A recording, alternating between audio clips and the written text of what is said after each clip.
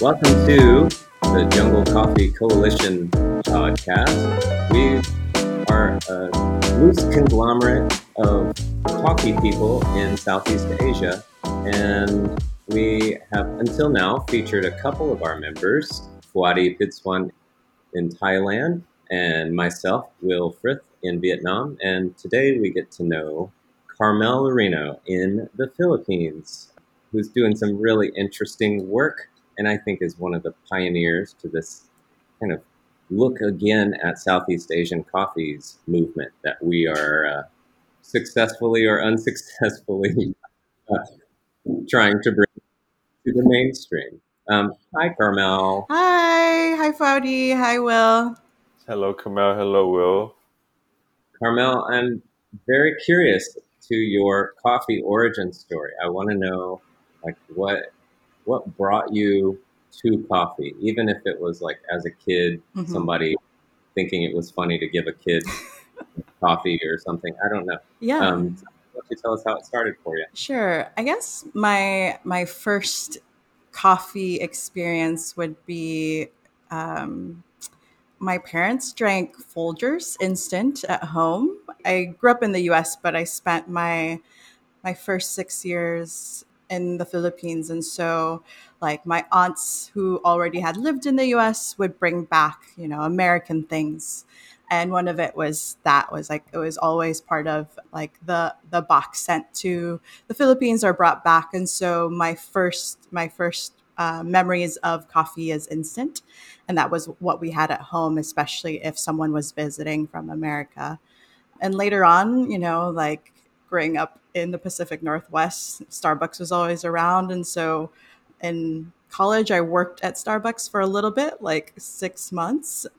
And so that was my first like barista experience. But other than that, I had only been coffee consumer. And it wasn't until the curiosity of coffee and origin in the Philippines got the best of me. And then I moved and explored coffee here through the inspiration of an old 1909 photograph of Pike Place Market where Philippine coffee was being sold, and got me curious as to if there was still one coffee in the Philippines, why couldn't I drink Filipino coffee in the US? What would it take to bring Philippine coffee back if this was already part of our history? And it's sort of similar to Foudy's experience in college, right? It's like, oh, there's all these specialty cafes. And in the Northwest, we, I think, are surrounded by really great restaurants and a food industry that pays homage to origins, whether if it's, a local farm in the region or you go into a specialty cafe and it's talking about the farmer and where it's produced and the coffee taste profiles. And I was curious why the Philippines wasn't involved in that story. Okay, I want to make you back up for just a second. You're saying that at the turn of the century in Seattle, Washington, at Pike Place Market, there was a Philippine coffee place. Yes. So I came across the photograph doing research on the diaspora in the Pacific Northwest at the turn of the century. The impetus was this history project on the Alaska Yukon Pacific Exposition, which is a World's Fair that happened at the University of Washington campus that the school I went to. And so I was researching like the indigenous community from the north, the Igrots that were brought in as part of the show of why America was moving westward and colonizing and exploring ways to expand their imperialist ways. And so I was looking through archives because the Alaska Yukon Pacific Exposition, I think, happened in 1908, 1909. And that photo was a Filipino coffee company. And there was like 3 or 4 white American merchants hawking Filipino coffee, chocolates, and other things from the country. I was less curious about who these men were. I was more interested in like, oh, our products were already here. So yeah, it was 60, 70 years before Starbucks, right? Like people know Pike Place as the birthplace or where the first Starbucks shop was. was located. But before that, there was a bit of pride, right? I was like, oh, if this would have stayed in Pike Place, would Starbucks have served Philippine coffee, you know? And this was a college project? Yeah, it was like a history research project. Wow. Because I have seen that picture before you posted about it. I thought you found that when you have already started Calzada. I didn't know that it was an inspiration. Yeah, it was like Wow. I was a junior, senior, fourth year in undergrad when I saw that photo. So it was very distinct, right? It was like a lot of questions, and it had nothing to do with my history project. But that's where sort of the seeds were planted. You know, I was like, oh, I want to explore this maybe when I'm old and open a cafe. Maybe there's still Philippine coffee when I'm that old, and I will serve it in the cafe, right? And then I put it in the back burner, and it came back again 3 years later.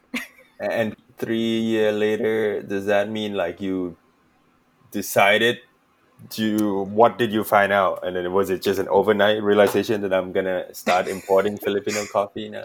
It was not. So 3 years after I saw that photo, I came back to the Philippines on a Fulbright Hays like language program.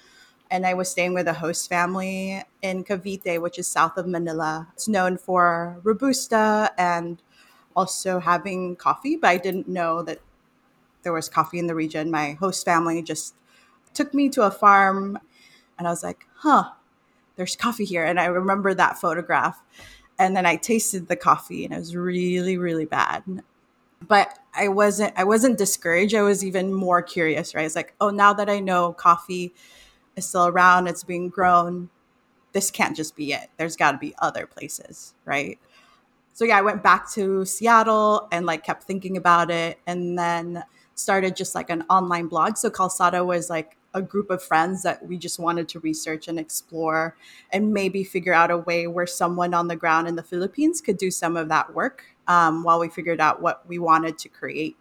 And not everyone was Filipino or Filipino American. I think we were all just united by our love for coffee, but also this goal of connecting farmers and the supply chain and like understanding what it would take for this unknown region, right? So that was the starting point, and the seeds of Calzada wasn't even an importing, exporting company. It was a bunch of friends, highly caffeinated, and trying to figure out what was happening in the Philippines from a distance. And then I would say that was about 6 or 7 months before I finally was like, okay, this can't be done from afar. Let me just go.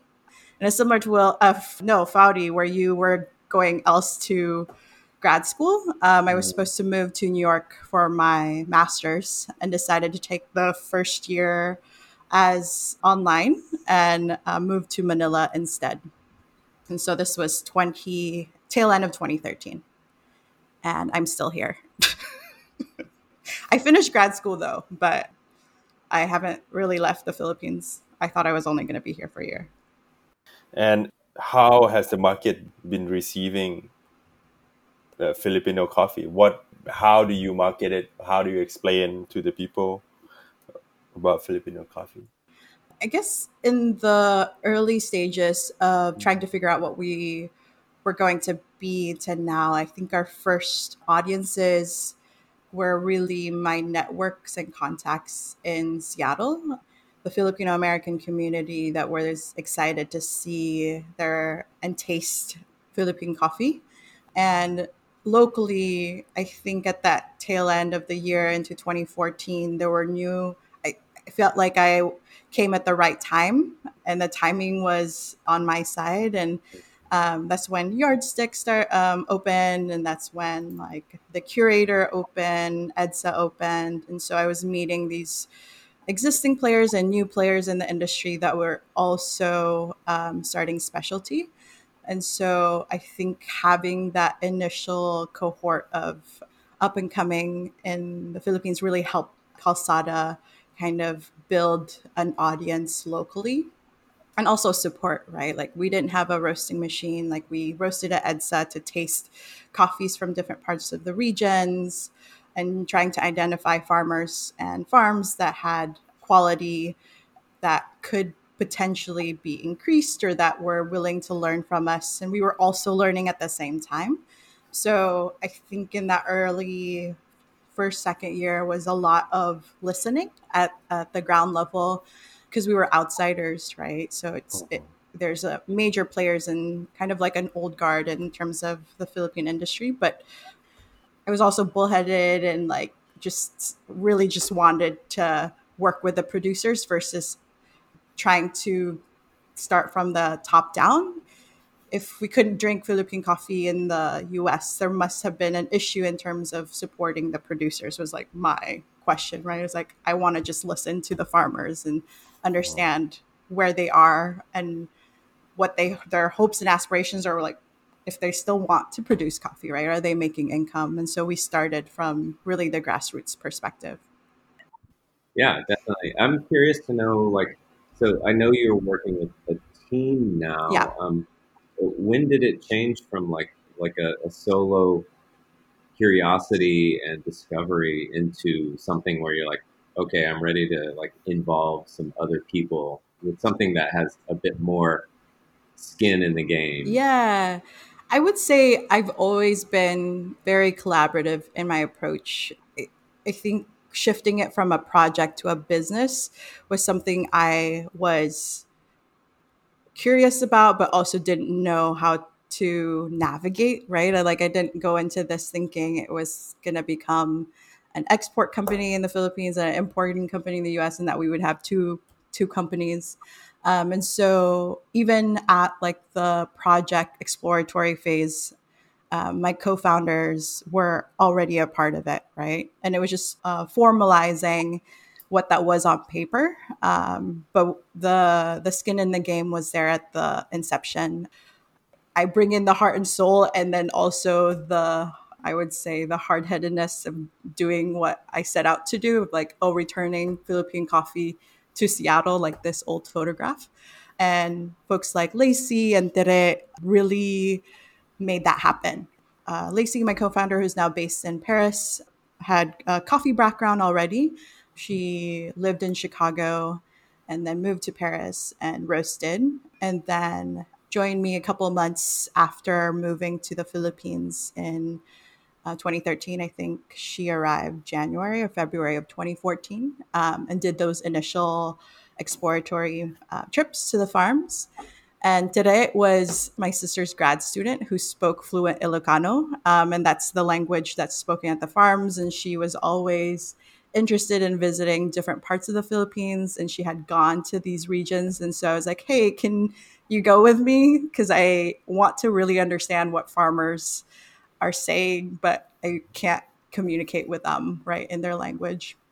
So Tere now is the country director of Calzada Philippines, and she's been at the forefront of onboarding producers, building the mills, really working on the ground level and increasing the quality of Philippine coffee. We now have 3 mills and about in northern Philippines, and then a fourth mill in Mindanao that we're building this year.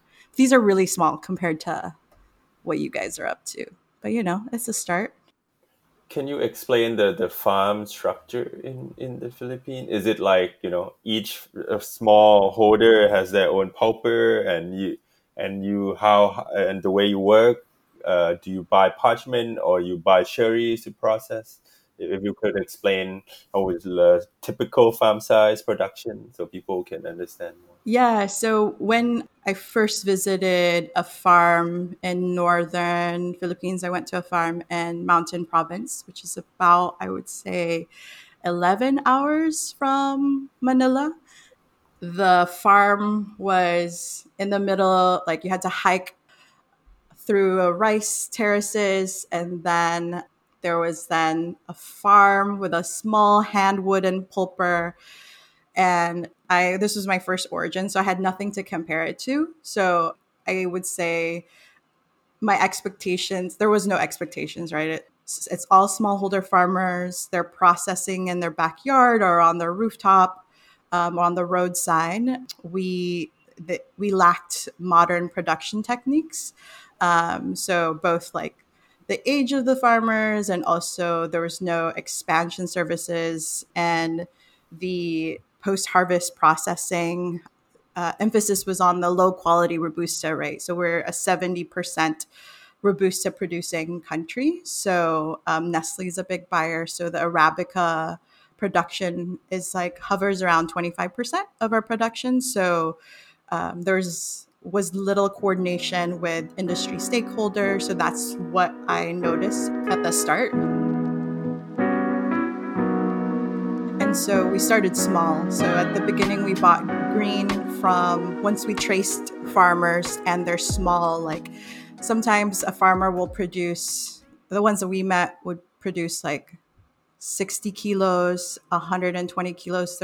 Their farm would be half a hectare, or range from half a hectare to two, perhaps, but not older trees. So it lacked new trees. And so the production was really low, and they also didn't have the proper methods to produce high quality. But we would trace back certain producers that had really good production or had potential, and would buy like 35 kilos green, and would visit them again and share some knowledge, right?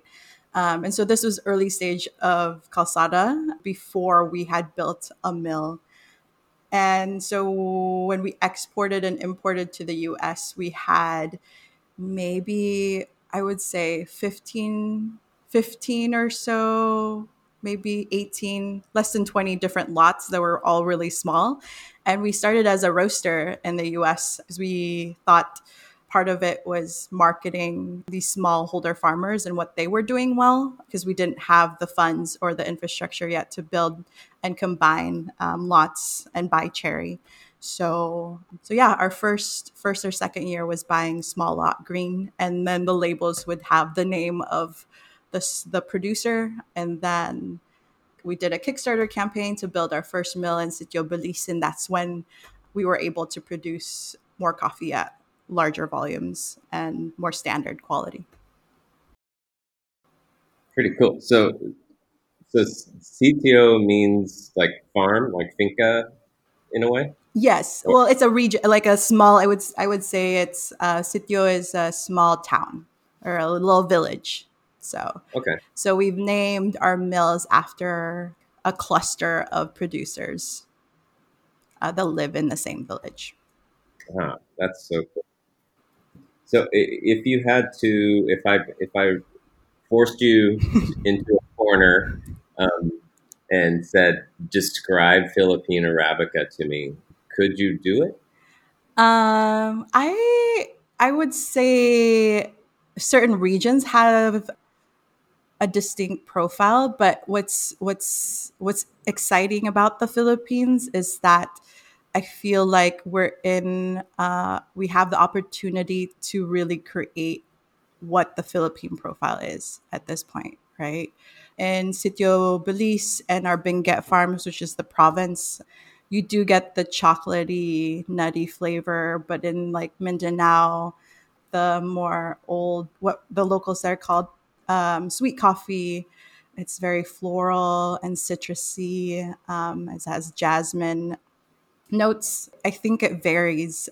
That sounds like geisha that you just described.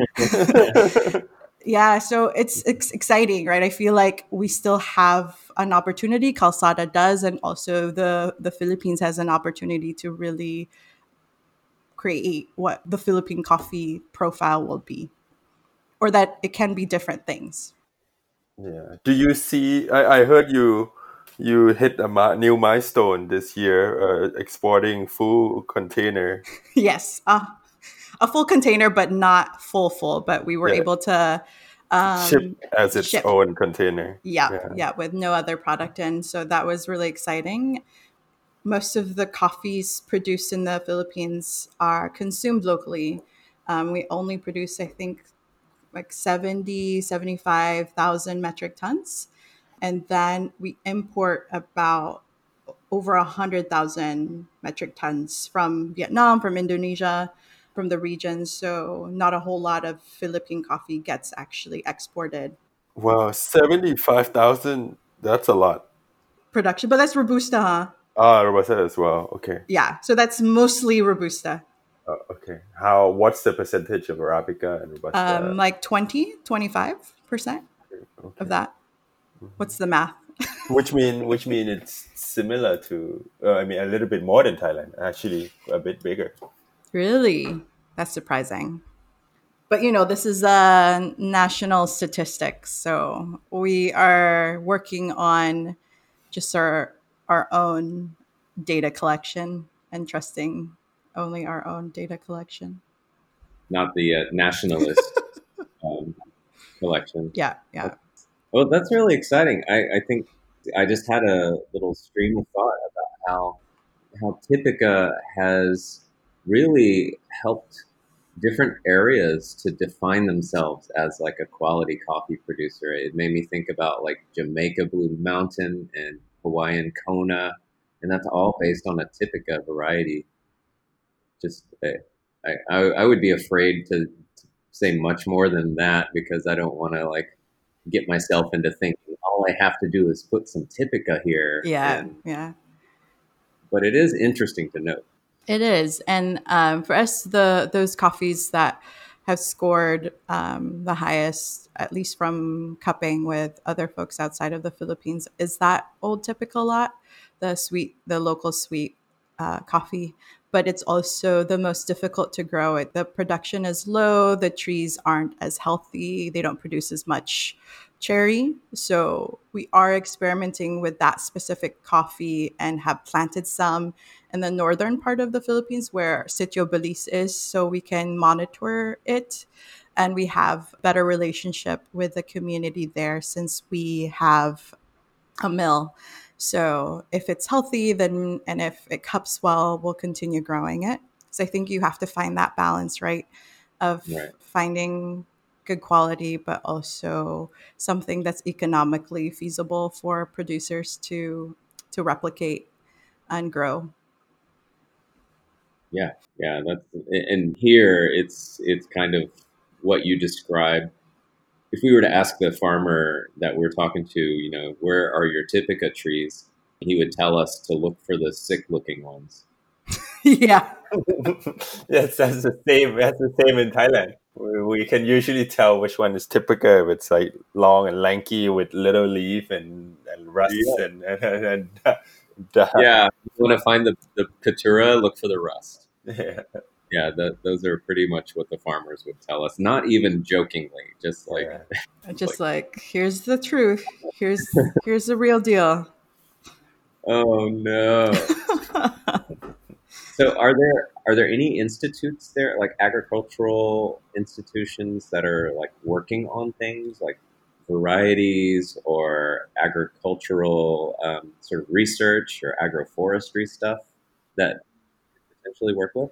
Yes and no. I mean, we have a Department of Agriculture and then also the Department of Trade and Industry that's supposed to promote different products that are grown or produced here.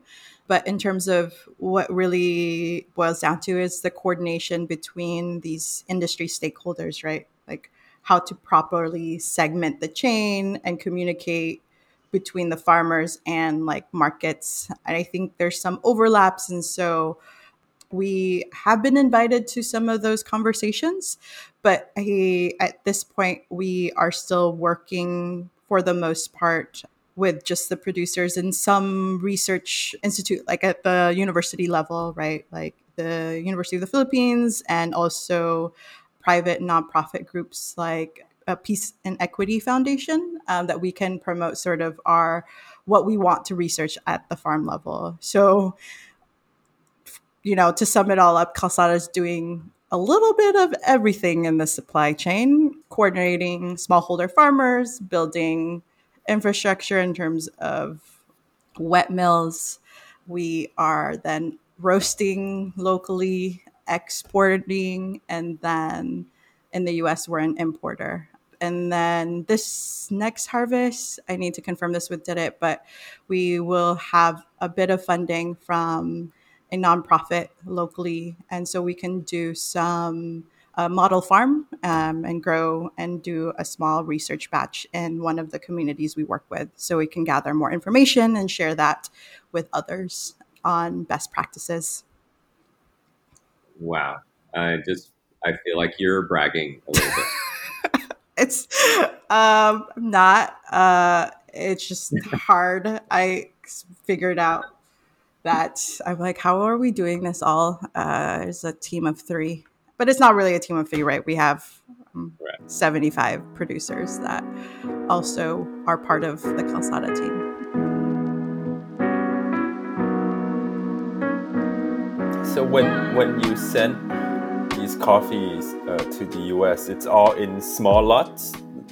Like how many bags per farmers? Does it usually get divided So up? our SKU, like before when we were roasting in the US, I think there were, I can't remember anymore, but there was probably like 15 or so. But now, since we have a handful of mills in the Philippines, it's now like, so there's now 3 main mills so that we export, and this will either have a wash or a natural process as part of that lot.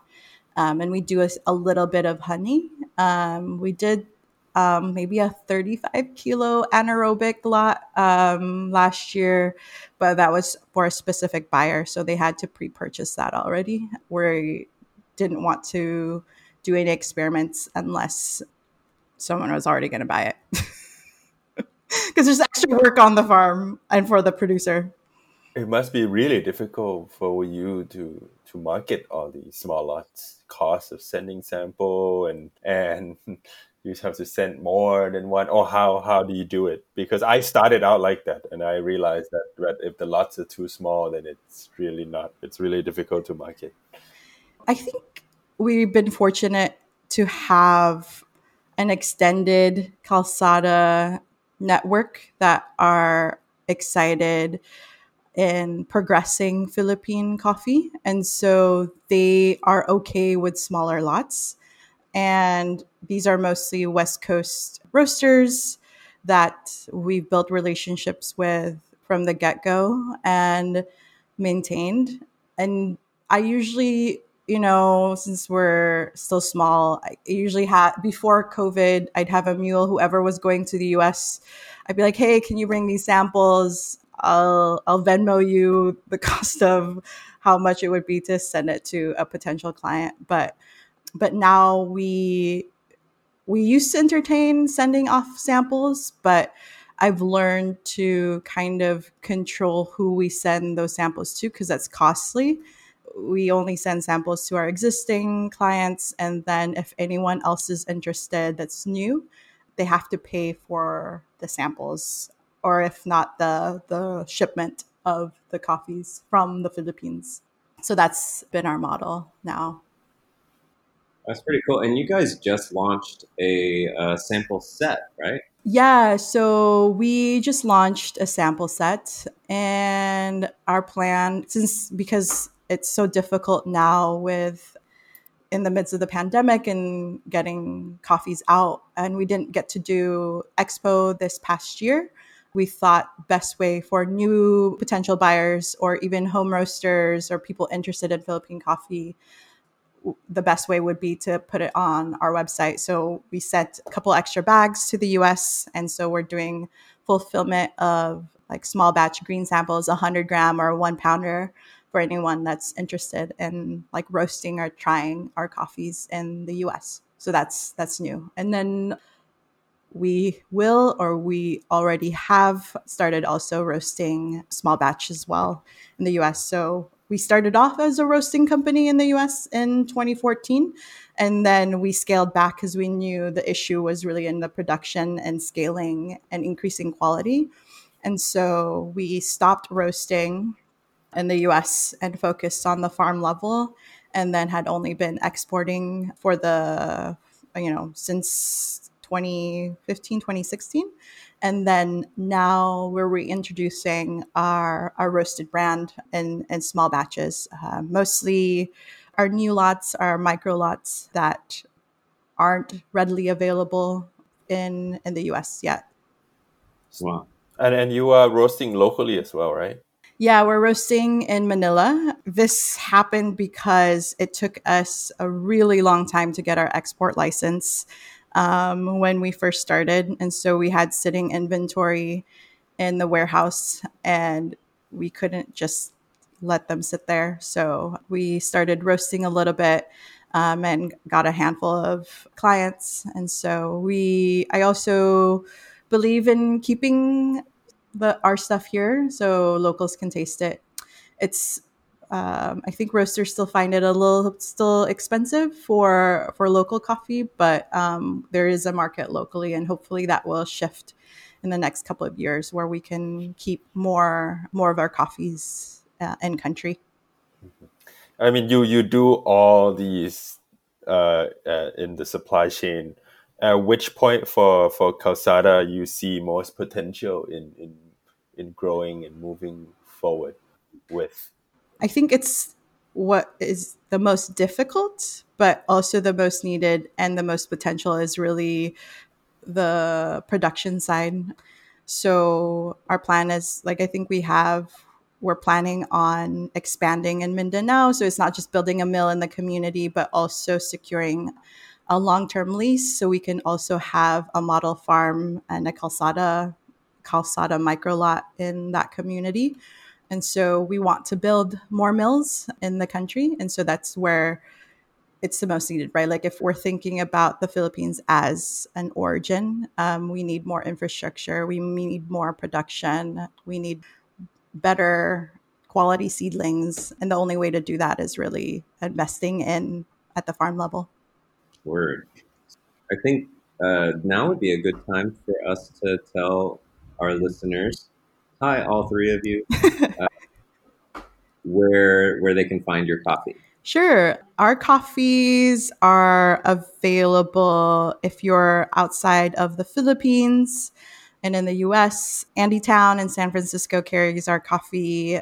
Mostra in San Diego. In Seattle, Dorothea carries our coffee, and Fulcrum as well roasts our coffee. And then a new Chicago-based roaster, Four Letter Word, just bought our coffees this year. We're really excited. She's a female roaster. And then another one on the East Coast, Brujas Brew, I think is the name. Two smaller scale buyers. And in the Philippines, we roast here. So that information is on our website, calzada.com, or on Instagram, Calzada Coffee. I saw your offering on Paradise as well, right? Oh, yes, Paradise. Oh my God, Miguel, don't hate me. He might be one of the three people listening right now. So I was like, oh, he's forgetting that. Oh, I should have had that list down. You know, when you like win an Oscar, you're supposed to bring, the list of people you thank. And yes, Miguel has been there from the get-go, one of the first coffee roasters that I met when we were still formulating and I had just moved to the Philippines. He had visited, I think, in 2014 with his fedora hat and everything. So, and then I saw him again when I visited you, Foudy. So Paradise has been there from the get-go purchasing our coffees.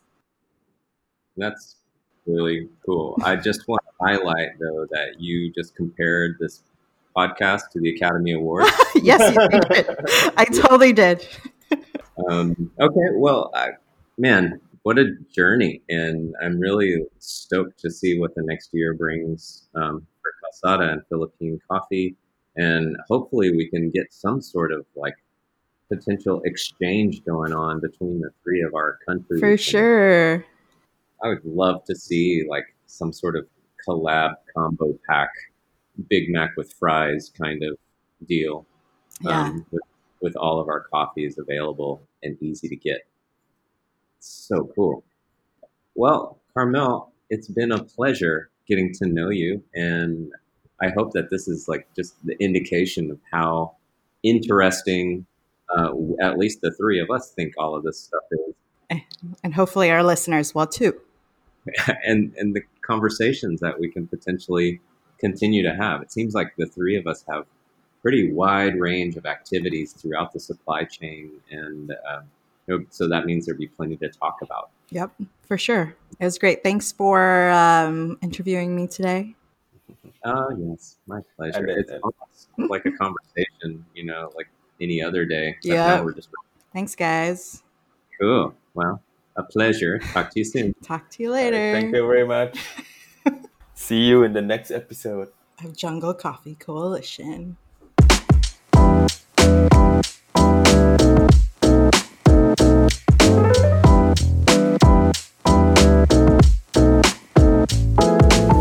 That's another episode of the Jungle Coffee Coalition. Don't forget to follow us on Spotify, Apple Podcasts, and Google Podcasts. We are also on Instagram at Jungle Coffee Coalition. Thanks for listening.